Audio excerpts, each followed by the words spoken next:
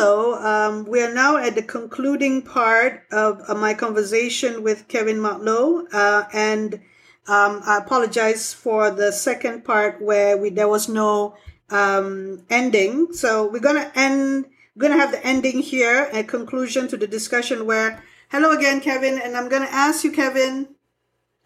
There the 2 to 5% of people that can make it up there, be a owner of a company or running a company as an architect, and then the rest will be absorbed into the industry. They could be a project manager, or they could be working in the tender office, documentation, and going to site and so on. So you say that you can be a leader in whatever you do. That's really so. But when you come, what is this trying to say to the graduates, those young architects who do not feel like pursuing architecture, but they have the potential? Maybe they just be a bit down. They're not, they're getting the wrong messages.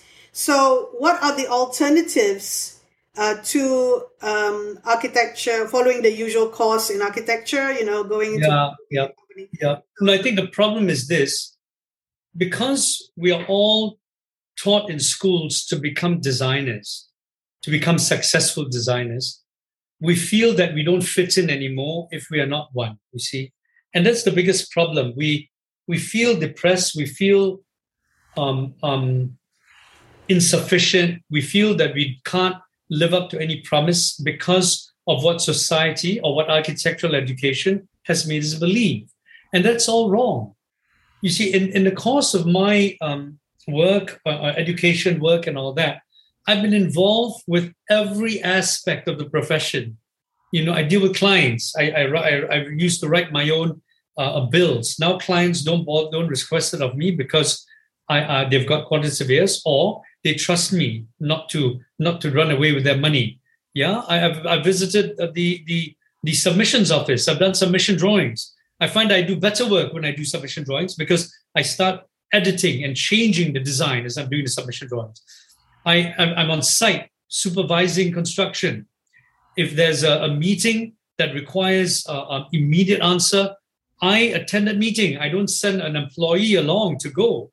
I do it. I'm right at the meeting, and I give them all the drawings and sketches they need as they are asked at the meeting. So I don't bring home work from my meetings, right? To leave more time for other things. So I've been involved through every aspect of the profession. I know how wires should be run. I know about distribution boxes. I know about plumbing. I know about the things which are the most boring things in architecture. But you see, when you start trying to understand what the entire building process is about, you not only understand what you must do better, you understand how to become a more complete thinker, not just as an architect. You become a better contractor. You become a better project manager. You become a better human being. You become multifaceted, and you become very, very versatile. Now, even if you're not made to be versatile, to be the best project manager, what does that entail? We don't know because no one's asked the question. We all want to be bloody designers. What does it mean to be the best design development architect in the world? We don't know because we're too busy trying to be designers. We don't want to develop the design. What does it mean to be the greatest conceptual architect in the world? Oh, that one we all know because we all want to be conceptual architects, leaving the job of everything else to someone else. Let me tell you, you can't be a great conceptual architect if you don't know how to design develop and you don't know how to be a good project manager. You'll be half an architect. And I can prove it by talking about architects like Bjarke Ingels, Zaha Hadid. Maybe this requires another session. Yeah. And the problem is you think always produce great work because none of you have really critically studied any one of their buildings. We are not taught in school to study the buildings of our icons. We're only taught how good they are, what wonderful solutions they are, and we learn to copy and behave like our iconic godlike architects. That's rubbish because they're human beings like you and me. They make mistakes. You want to copy all the mistakes too? That's stupid, isn't it? Now, the reason why I'm saying this is because You've got to start looking at architecture in a holistic way. It isn't one or the other. It's many, many, many things. And it's very difficult to become good at all of them. But the sooner you get to understand that you cannot be a good project manager unless you know about services, and you can't be a great designer if you don't know about everything.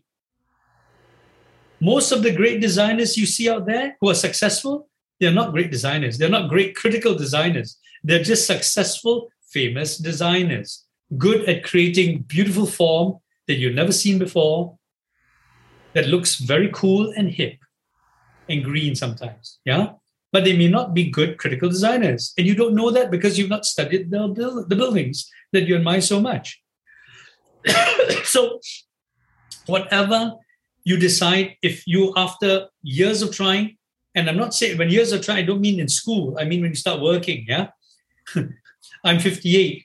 I have the right to say I've tried a lot of things already.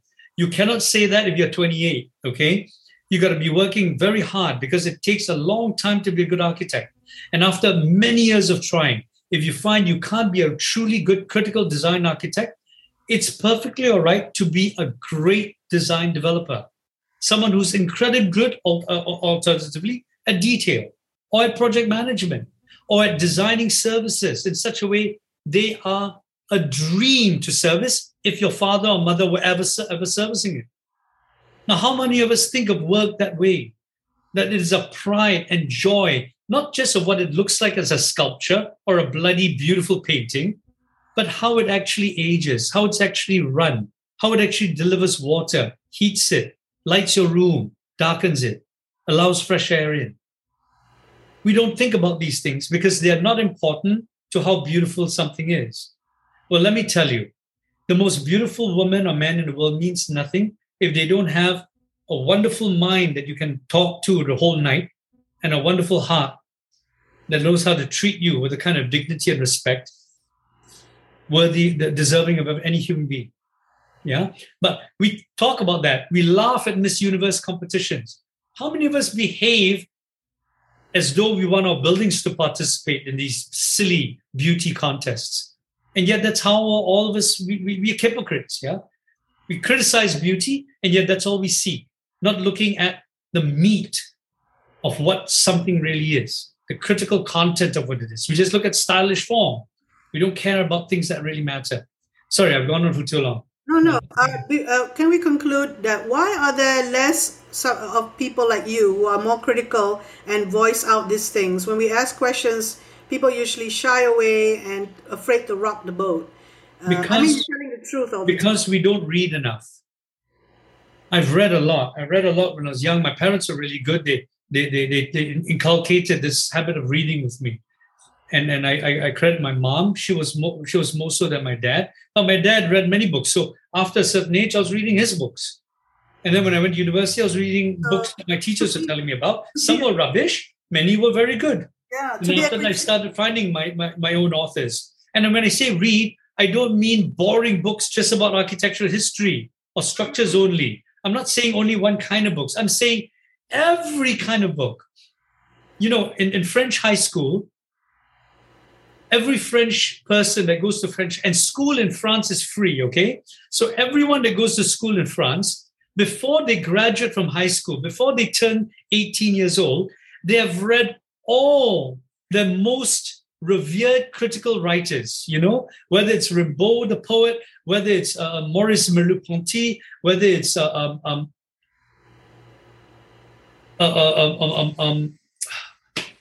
God, I forget. But they've read them all. And these authors did not write about childish boy and girl love. They didn't write about little holidays to the country. No, they wrote about the human condition. They wrote about different classes of human beings. Why are some treated with more privilege? Why are others not treated so more privilege? They wrote about economics and how societies are created when through mutual agreement, through to common paradigms, common beliefs that then became laws. They write about the things which govern all of society, right? This is before the age of 18. Can you believe it? So I think the reason why there are not more thinkers in the world is not because there are more stupid people in the world. It's not because the lowest common denominator is so herd-like, they'll all jump off a cliff if their leader jumps off a cliff. It isn't that. I believe that every human being is as intelligent as the greatest minds the planet has ever known, and this includes Einstein. The reason why they do not become greater people is because they bloody choose to follow and don't put the effort into discovering who they are and whether or not they can lead. Because let me tell you, if each one of you tried that, and that's the whole objective of my wanting to be a teacher, is that I want all of you to be greater people than anyone else that was great that ever lived. Greater and better than Einstein. Greater and better than all of those crummy businessmen, because you're no longer doing it for money. You're doing for true society and true progress for the planet. Yeah.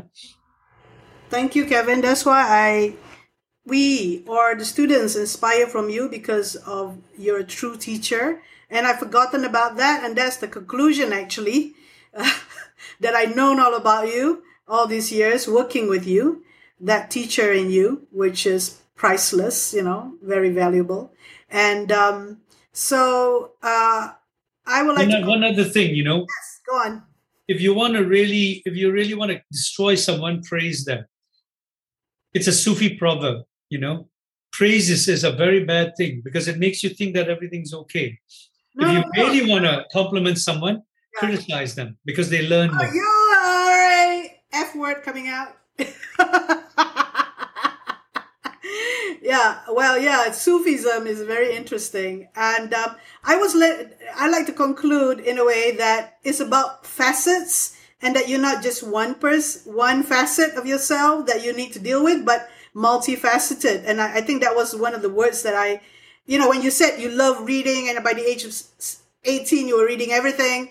No, not me. The French education. I'm sorry, you were reading a lot of books, and there's something that I haven't done like you did, which was reading anything. I choose what to read. Everything. So, everything. So that is the multifacetedness, which is important for someone who is a thinker and able to do so as you have.